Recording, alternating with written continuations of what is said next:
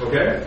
Well, then tonight, one of the main reasons that we're gathered together at all, besides some cleanup of things thus far and making sure we're on track as a committee, is to have a presentation from the Crabill campaign and to present us with their view of the world after a very successful run with nearly 48% of the votes, and I guess you'll give us the final numbers, but nearly 48% of the vote, which is no news to anyone here, is the highest number or percentage ever earned by anyone against the incumbents, even actually when the seat was open. This is higher than what was earned by a Republican. So in that regard, congratulations to the Crabill campaign for what they did.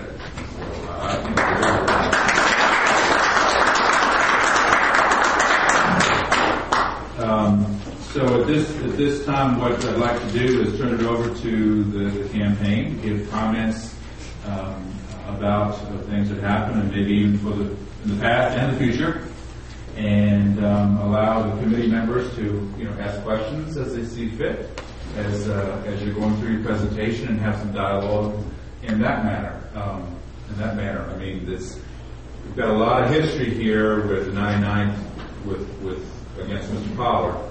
So, if there are any lessons learned, maybe we can take from this for next time. Maybe we can have a little round table of that. So, Bill, you have the floor. I'm going to move up here so I can leave my elbows on the table.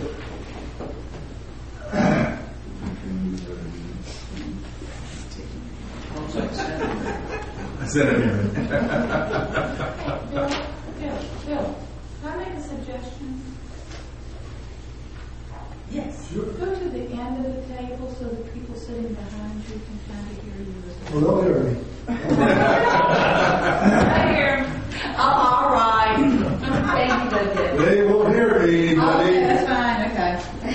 Mr. Chairman, members of the committee.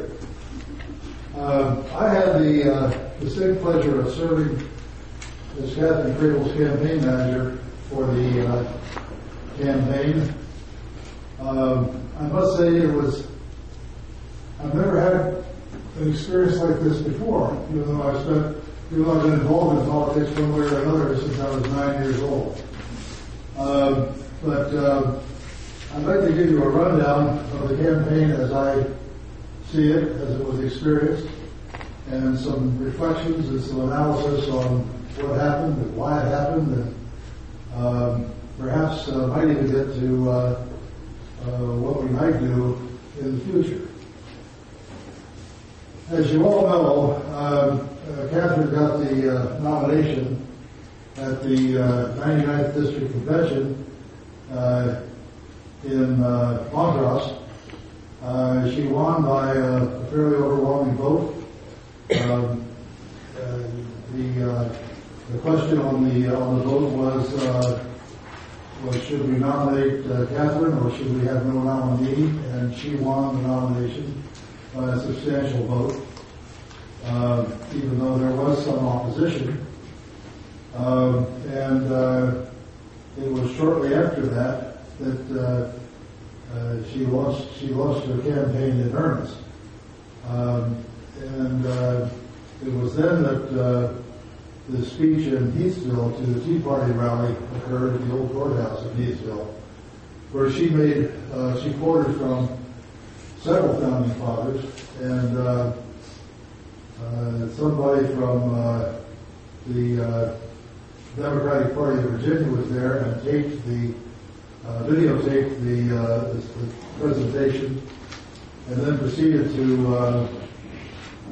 edit the tape in such a way as to take her comments out of context. That is, to make it appear that what was on the tape were her comments and not those of, for example, Patrick Henry and some other volatile Revolutionary War colonial period folks.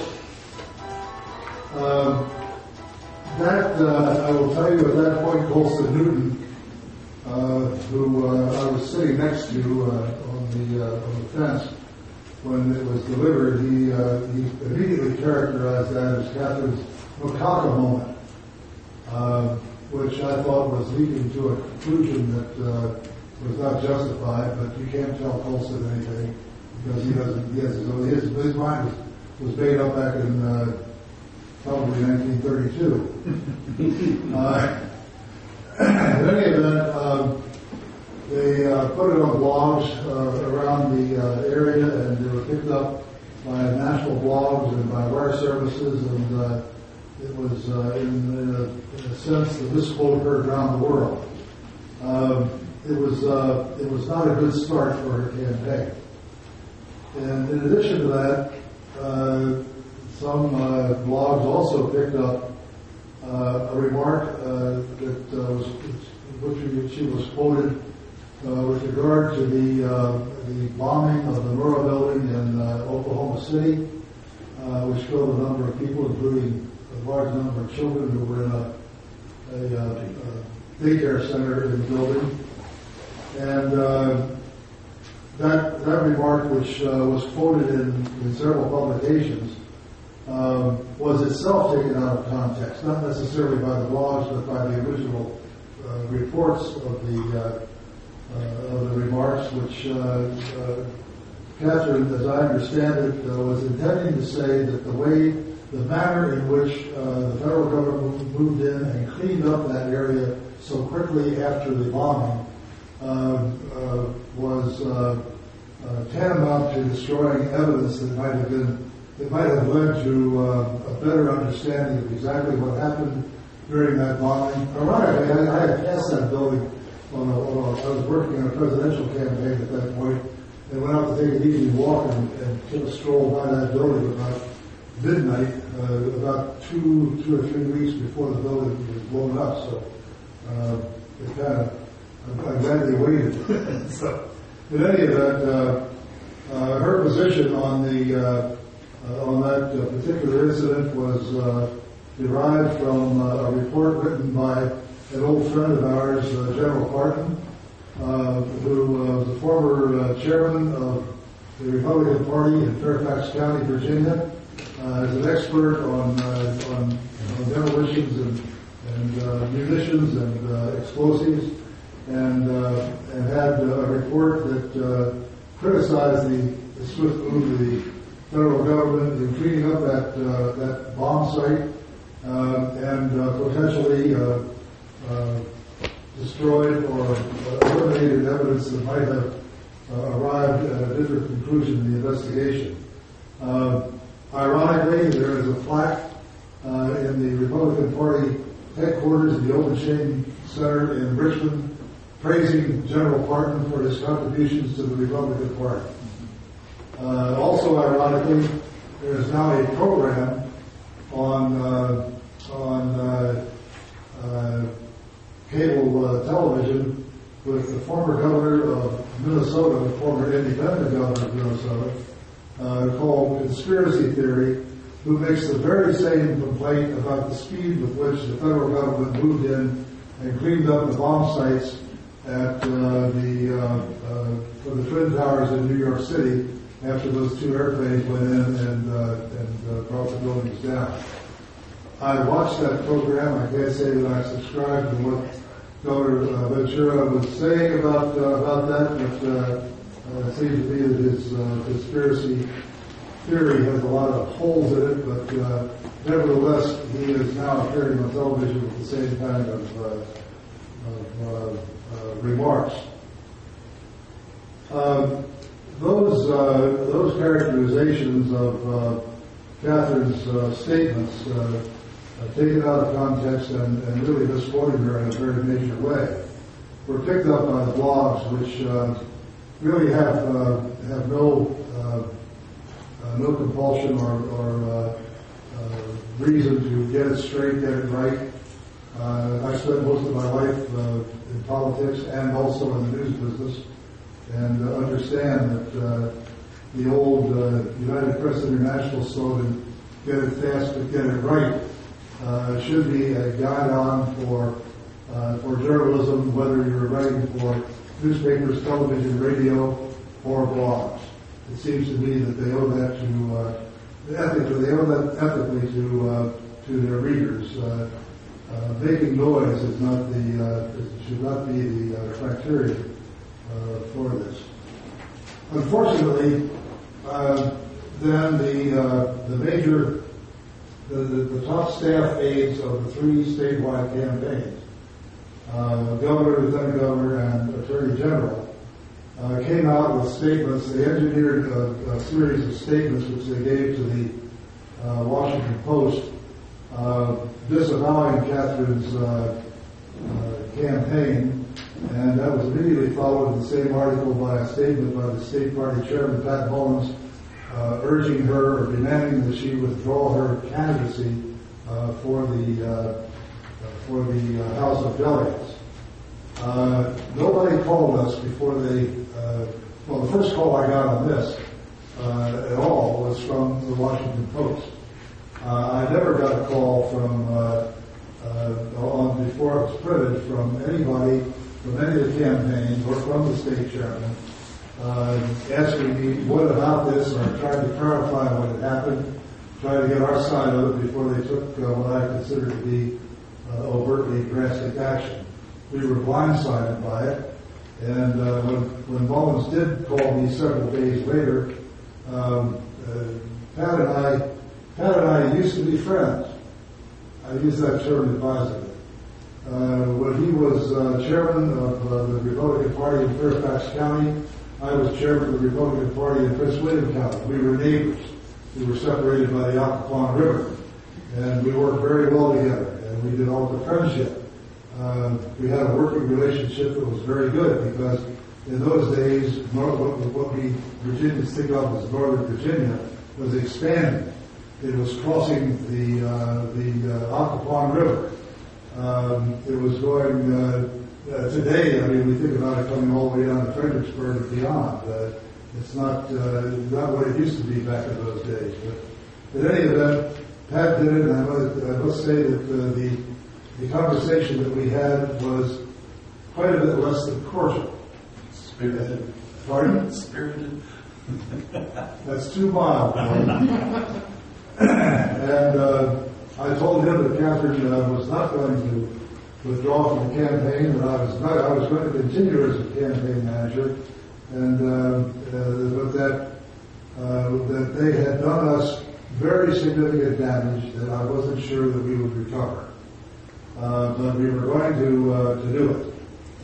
My main thought, well, we had several thoughts on this thing. First of all, when you got your own party leaders sniping at you, it's awfully difficult to mount any credibility as a candidate, and especially if they take you off the Republican Party of Virginia website and that they make statements that they're not going to give any help to the campaign whatsoever. We were on our own. We suffered significant damage in raising money for the campaign because really you need to have party backing and credibility with donors in the party in order to raise the kind of money that it takes to run an effective campaign. I promised Catherine that I would, that in putting the campaign together and determining what we could and could not do, that I would not leave her with a campaign debt. Nothing hurts a candidate more for the future in politics or in private life than to be facing with a campaign debt that they're unable to pay.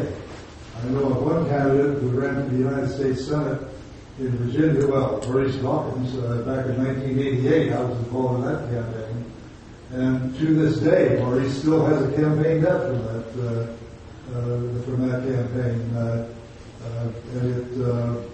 And of course, he was out of politics as a result of it, even though he was a very fine man. We had a lot of bloggers sniping at the campaign throughout the campaign, and it was generally a mishmash and a repetition of exactly what I've already laid out, over and over and over again, the same material. I was while that fairly well angered me, it also gave me some hope Because when people, there are two ways to look at it. If people keep hearing the same thing over and over again, they might begin to believe it. At the same time, if there is nothing new in what is being said, then there are things that we can do to try to counteract it. And my rationale, my approach to it was, as the campaign manager, was not to respond directly to it, to just let it alone there, let it speak for itself. We will get the voters to know Catherine, to point out who Catherine is, what her campaign platform is, why she wants to be in the House of Delegates, and things of that nature. It's awfully tough to do with the nature of newspapers in the district, the 99th district. First of all, they're all weekly newspapers, which limits the access that you have. In other words, you don't have a daily newspaper that you can try to get things in every day of the week, especially on Sundays, when people have more time to read newspapers. But at the same time, you have to concentrate trying to get the newspapers to at least have a story every week. And we weren't getting that. Well, as a matter of fact, neither was the opponent. There was I guess it came to me by mistake, but I got an email that was sent to me. I guess he hit the wrong button from an editor of one of the newspapers advising the editor of another newspaper that they weren't going to run Catherine Crabill's news releases unless they also got another news release also from Delegate Pollard, so that it wouldn't look like they were taking sides. Which meant that all Pollard had to do to keep us out of the press was not issue any news releases. Which to me, as an old political editor of a major newspaper, it just seemed to me that that's an incredible thing, an incredible policy to have, especially when you consider that freedom of the press, according to Thomas Jefferson, was justified because it educates voters on what the issues are so that they can cast votes responsibly. Well, if newspapers are not printing what candidates are saying or what they're running for, then it seems to me that they are taking sides with the incumbent, who has an advantage anyway in an election situation. So it was not a pleasant thing. I had one newspaper reporter who sent me an email saying that this was well into the campaign, that he wanted to interview Catherine and find out how she felt about what the blogs were saying about her with regard to the Heathville speech and Oklahoma City and all that sort of thing. And I just refused to give that reporter an interview because we were ignoring that, first of all, and to give him access on those grounds was to just revive the whole issue and put it into one of the larger newspapers in the district. I've had a little experience with that when I was in John Warner's first campaign for the Senate back in 1978. I was the campaign press secretary, and a reporter for the Washington Post asked a question and I know I'm dragging this out, but to me it's important because it is also instructive on what we do in the future. A reporter from the Washington Post attended a news conference we held in Alexandria, and he asked a question about former Chief of Naval Operations Zumwalt's book, in which he said that John Warner, as Secretary of the Navy, had delayed integration of the Navy, racial integration of the Navy. And Warner responded to it. And then we held another news conference later that day down in Richmond. The same reporter tagged along and asked the same question. Well, of course, that became the story in Alexandria. Then it became the story in Richmond. And then when we went down to Norfolk, he asked the same question again. So that, in other words, he was just leapfrogging with us and turning our situation into the same story everywhere we went. And that was about 2 weeks before the campaign. Well, that happened 3 weeks before the campaign, before the election day. And so for the last 2 weeks, we shielded John Warner from the press entirely. Nobody from news media got close to him. They asked him even, "How are you today, John?" And something funny, they never were aware of it because we gave them such a dog and pony show that they didn't know they were being ignored or shoved aside. I wasn't going to let that happen to Catherine, and it didn't. At the same time, we had to get Catherine's word out to the voters of the 99th district. How we were going to do that, we weren't quite sure. Because we knew from the campaign finance reports with the State Board of Election that Alpo had vast sums of money more than Catherine had. We weren't going to be able to match him dollar for dollar or even $6 for dollar. There was no way we were going to, or dollar for his $6. We weren't going to be able to match him at all in that. So we had to figure out how we could get our word out in an economic way, at the same time not leave Catherine with a campaign debt. We decided that we were going to do that with newspaper advertisements and with spots on radio stations in 4 stations in the district. We were able to do that. It's ironic that in one newspaper, which purports to cover the lower end of the northern neck very well, had only one article one column about the campaign. During the whole campaign, had one column about it. All the rest of the mention about the campaign in their columns were the letters to the editor. They didn't have a reporter covering the campaign at all, which to me, as a retired journalist, is absolutely despicable. It's they own the newspaper. Another newspaper in the district had only 2 or 3 articles during the whole campaign. We know that another newspaper had articles written that were never published by one of their own reporters. So it was very frustrating. But we ran 4 newspaper ads in all of the newspapers in the district, all of the weekly newspapers. We couldn't afford the freelance Star. But we ran those ads in the newspapers. All of them were in a sense blowing the whistle on Pollard and his voting record and where he stood on major issues, and the fact that he was ducking debates campaign debates with Catherine. I guess our total number of radio spots was something like a dozen, wasn't it, Catherine, by the time we were finished? Different ones? Yeah, different. Yes. A dozen different radio spots. All of them issues-oriented, telling the voters who Catherine was, where she stood on various issues, and what she intended to do as a member of the House of Delegates. We heard from people all across the district that those radio spots were really reaching the people and were really changing minds. And getting the truth out about Catherine in a very real way. Needless to say, we lost.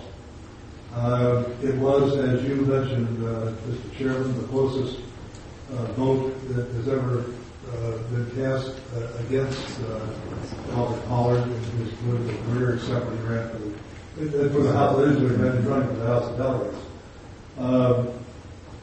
Catherine lost by 1,031 votes. Not too shabby considering the what we had to deal with this campaign. It was she got 47.65% of the vote, the total vote. 10,824 voters cast their ballots for her. And that included both precincts in Caroline County, Bowling Green and Port Royal. Both of them went overwhelmingly for Catherine, even though the county chairman up there was opposed to her candidacy, actively campaigned against her, and refused to do anything for her campaign at all, even putting up signs or he left her name off the sample ballot.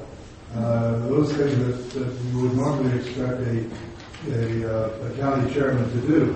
As a matter of fact, it was members of the 99th District Tea Party that went up to Caroline County, and in those two precincts put up the signs and went with Catherine to do door knocking and really supported the campaign in those two precincts. We have reports that on election day the county chairman was telling voters not to vote for Catherine, and I had several telephone conversations with the county chairman's wife. Pardon? Who? You said the county chairman. You meant a county chairman? In Caroline County. Oh, okay. I had several telephone conversations with his wife, and this is incredible. She said that we just can't have this kind of campaign up there because the area up here is like Mayberry. I wonder if the voters in Caroline County know that they're thinking about the folks up there as a bunch of country bumpkins or something. To me, it was just an incredible attitude to have about folks on whom you rely for election victory. King George County gave Catherine a huge number of votes. She got 55, over 55.5% of the vote in King George County. Lancaster County, she only got 41.5% of the vote there. But it's an interesting thing about Lancaster County that several days before election, Catherine got an email from Albert Power in which he apologized. He said he had gone to his campaign headquarters that morning and had discovered that the phone bank had called her home soliciting votes, and that he wanted to assure her that he was not being a mean person, that he did not mean it as harassment or any of that sort of thing. Well, Albert, baloney. Because, a phone bank is a get-out-the-vote vehicle. It is something that you don't call opponents' lists to get out the vote. If you're going to call opponents' lists, what you're doing is something called vote suppression. You're trying to get those people turned around and get them against that particular party's nominee. And I think that that's exactly what they were doing in Lancaster County. They were placing anti-Crabill votes to the Republican list because surely the Democrats know what their voter lists show, just as we know what voter vault shows. And especially since Mark Not John Warner is the guy that got the Democratic Party in Virginia embarked on that sort of a project in the first place when he first ran for public office. So it just seems to me that that's borne out as well by the vote recount in 3 precincts in Lancaster County, which I covered. Sat there as they were going over. They had some problems with their voting machines, and they had to go through the ballots as if they were paper ballots and count them. And there were hundreds of votes that were straight Republican except voting for Catherine Crabill. That despite the fact that the Lancaster County Republican Party was solidly for Catherine's candidacy, and as a matter of fact, had taken out newspaper ads in her behalf. So it just seems to me that the Democrats were running a vote suppression operation there in an area that where people were familiar with Albert Pollard and had voted for him overwhelmingly in the past. Also in Richmond County, Debbie, we're really pleased with the job you did up here in Richmond County. We saw signs everywhere up here. We did try to put out signs. Yeah, you did. And I know that. And my father has refused to take his down yet. There's still 2 signs on 624. And while Catherine got only a little over 40% of the vote in Richmond County, we saw action here that we fully appreciate. May I add something? Sure. I got a phone call early on in the campaign. This is Albert Pollard's campaign. We have you down as a previous supporter of Mr. Pollard. We'd like to know if you'd be interested in a yard sign. I usually hang up on those. Yeah. That one. I said, excuse me, do you know who you're calling? And they go, no. I said, I am chairman of the Richmond County Republican Committee. I said, I am supporting Ms. Crabill. Thank you, and do not call me here anymore. About the 2 or 3 days, the weekend before the election, I got a poll that started out. They were calling on behalf of, do you plan on voting? Oh, and they said, this is, I'm calling on behalf of Delegate Pollard. Did you plan on voting in Tuesday's election? I didn't wait for them to say anything else. I said, yes, I do, but not for him. Thank you very much. And hung up. And my husband's sitting there. Of course, he's always wondering what people are saying to get the response out of me. And he said, who was that? I said, Albert Pollard. He said, what are they doing calling you? I said, obviously they've gotten their wires crossed. So, and I actually had people that I knew that the same thing happened. That, they were calling. It was a vote suppression operation. Yeah, I suspect that they knew by then that there were a lot of Democrats that weren't going to vote, and they worked the Republican list to try to get them to vote. As I look over the vote returns, I might point out that I'm particularly proud of the job that was done in Northumberland. It has nothing at all to do with the fact that my wife is the county chairman there. But Northumberland County came, by the time the votes were counted, they were one vote short of even. They lost Northumberland County to Pollard by 1 vote. That is phenomenal, considering that Albert has always carried Northumberland County by overwhelming numbers. I think one of the things several things are responsible for that. First of all, because of Jeannie's work and the work of Rob Roy, the vice chairman, in organizing the grassroots to get out the vote operation in the county. That was a major factor. Also, they organized a phone bank which made nearly 2,500 phone calls in the last 2 weeks of the campaign, urging people to vote for Catherine. That was, as a matter of fact, Catherine participated in that phone bank herself. I think there's a lesson for the future here that phone banks work, and we have to raise the kind of money it takes to finance phone banks in all of our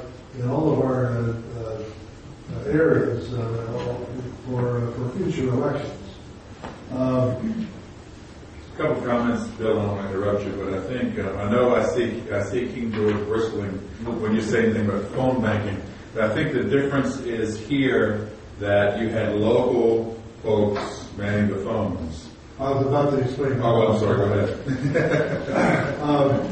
We have a real estate agent, owner of a real estate company, who's also a member of the county board in Northumberland, and he let us use his office, and so folks brought in their cell phones to use, and they were reimbursed when they ran over their minutes, which is a cheaper way to do it than actually installing telephones and all that. But we had people coming in. This wasn't somebody taking a list home and doing it from their homes in their spare time. This was every evening for 2 weeks. They came to Joe's office. They sat there and with their cell phones and went down the list that was provided out of the voter roll and called all these phone calls. It was organized. We knew the calls were being made.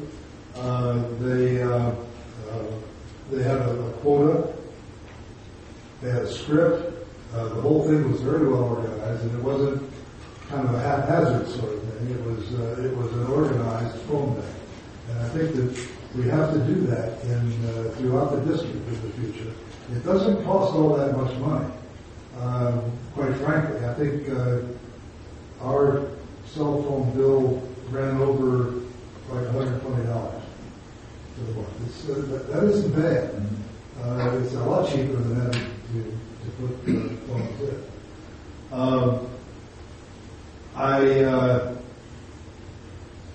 I think that, Lancaster County paid for an ad that ran in the newspapers throughout the district. Northumberland County Committee also paid for an ad that ran throughout the district. So it really it was very helpful that we had this kind of participation. I will tell you that it was reported to me after the election day that Pat Mullins, the state chairman, had a telephone conversation with another person who confided in us that Mullins had said that if the statewide candidates and he had not done what they had done, Isabel Catherine, she would have won this race. And I think that those of us who were involved in it know that that is darn true. Looking at the future, Catherine has attracted attention from practically across the state. I was getting emails from the Stanton area and down the Mountain Valley and from the Richmond area and even Costa Rica. Can you imagine that? The guy lives in Virginia Beach, retired Navy. A lot depends on what the Republican Party does in the future as to how we will fare in this district. I think we missed a good chance to defeat Alpo and probably end his political career. We weren't able to do that this time, and frankly, through no fault of our own, because we tried very hard with what we had available to us and under the circumstances. I think a lot depends on what the Tea Party does in the district and in the state in the future. They are, for all practical purposes, not organized as a political organization yet. They might very well start to organize that way. I don't know. I've attended several of their meetings as an observer, and I know a lot of the people that are involved in it. There are a lot of Republicans that show up at these meetings. There also are a lot of Democrats and independents. And what the future holds there, I don't know. But as I look over the vote returns for the 99th district, I don't see where they made an appreciable difference in this election. As I look at the returns proportionally, they're about the same as they have been in past elections, except that the Republican vote is a little higher. But I don't see that there's enough of a difference there yet that we can count on election victory in every instance when it comes to local elections. Pardon me. I know that some members of the Tea Party have since joined the Republican Committee in Northumberland County. They are welcome, of course. When I was county chairman under Chris William, I rejected Lee Atwater's Big Ten philosophy because I viewed it, knowing Atwater and the people around him in the Elder Bush administration. I recognize it not as an effort to broaden the base of the party, but as a moderate takeover of the party and getting rid of the folks that were at that time, in those days, considered a threat to the party, and that is the Christian fundamentalists and born agains. I ran the county committee up there at that time as the party of the open door. If you wanted to come in and participate, you were welcome. But you had to participate, you had to work, and I know the Democrats back in those days great cries of alarm that the Christian coalition was taking over the Republican Party in Prince William County. Well, we had a Republican committee of about 300, well, more than 300 people, and we had 5 members of the Christian coalition. So I mean, it gives you some idea about what kind of a takeover it was. I think we should welcome anybody who comes in and wants to work hard for the Republican philosophy. We should welcome them into our party. And I think today I got an email, and I think that Albert Pollard has begun to realize one of his weaknesses too. Because at the next meeting of the 99th District Tea Party in Lively, guess who's going to show up and speak? Albert Pollard. So we'll look up. I hope I don't have anything else to do that night, because I sure would love to go and sit in the back of the room and see what happens there. But I'd be pleased to take your questions. I think that Catherine deserves a lot of praise for the campaign that she ran for this seat. She did a magnificent job. She clearly stated her positions to the electorate in the district, and she got a lot of votes that if we had permitted the bloggers and the Democrats to continue their venality through the rest of the campaign, that would not have happened. She deserves our thanks. What her future holds, I don't have a crystal ball. But she has attracted a lot of attention throughout the state, and there are a lot of people that are urging her to do this and to do that. And I think my advice to her has been to keep her options open. And I'm pretty sure that's exactly what she's going to do. A couple questions, Bill. If I would like to make one comment, I think it would have helped Catherine's campaign immensely also if the 28th District Congressman had supported her. 28th District? Well, we don't 21st District. 21st, no. 28th. Oh, Richard Stewart? No. Oh, the first district. Congressman. Congressman, the first district. Yeah. All right, let me talk about that, Doc. First district. Let me talk about that, Doc. And it's one of the things that grieves me a lot, because I was involved in as communications director the first time that Rob ran for Congress, and I've always had a high regard for him. The first I knew that he was not supporting the Republican candidate was when I saw an article in the newspaper that he was not endorsing anybody in the race. There were people in the Republican Party who were urging a meeting between Catherine and Rob to try to sort this thing out, this disagreement over. There were some things Rob took exception to what he perceived to have been an insult leveled against him by Catherine. It is not true. I was there. I heard what went on, and it was not true. He evidently didn't hear it. Somebody reported it to him or something. But the fact of the matter is that he stuck his neck out. He issued a statement of non-endorsement, and he stuck with it. So people in the party were urging a meeting to get this sorted out, to try to get Rob to come around and say, oh yes, well now I support Catherine. I've been around politicians all my life. I grew up in a political family. I know that politicians, once they have stuck their necks out and it gets in the newspaper, it's awful difficult for them to back down. They just don't do it. And so I did not want a meeting that would end with no movement at all. And then the headline would have been, Catherine met with him to try to get him to change his mind, and she failed. And, so he just revived the whole thing all over again. I think that hurt us. Frankly, I think it also hurt Rob Whitman. I think so too. I think he did.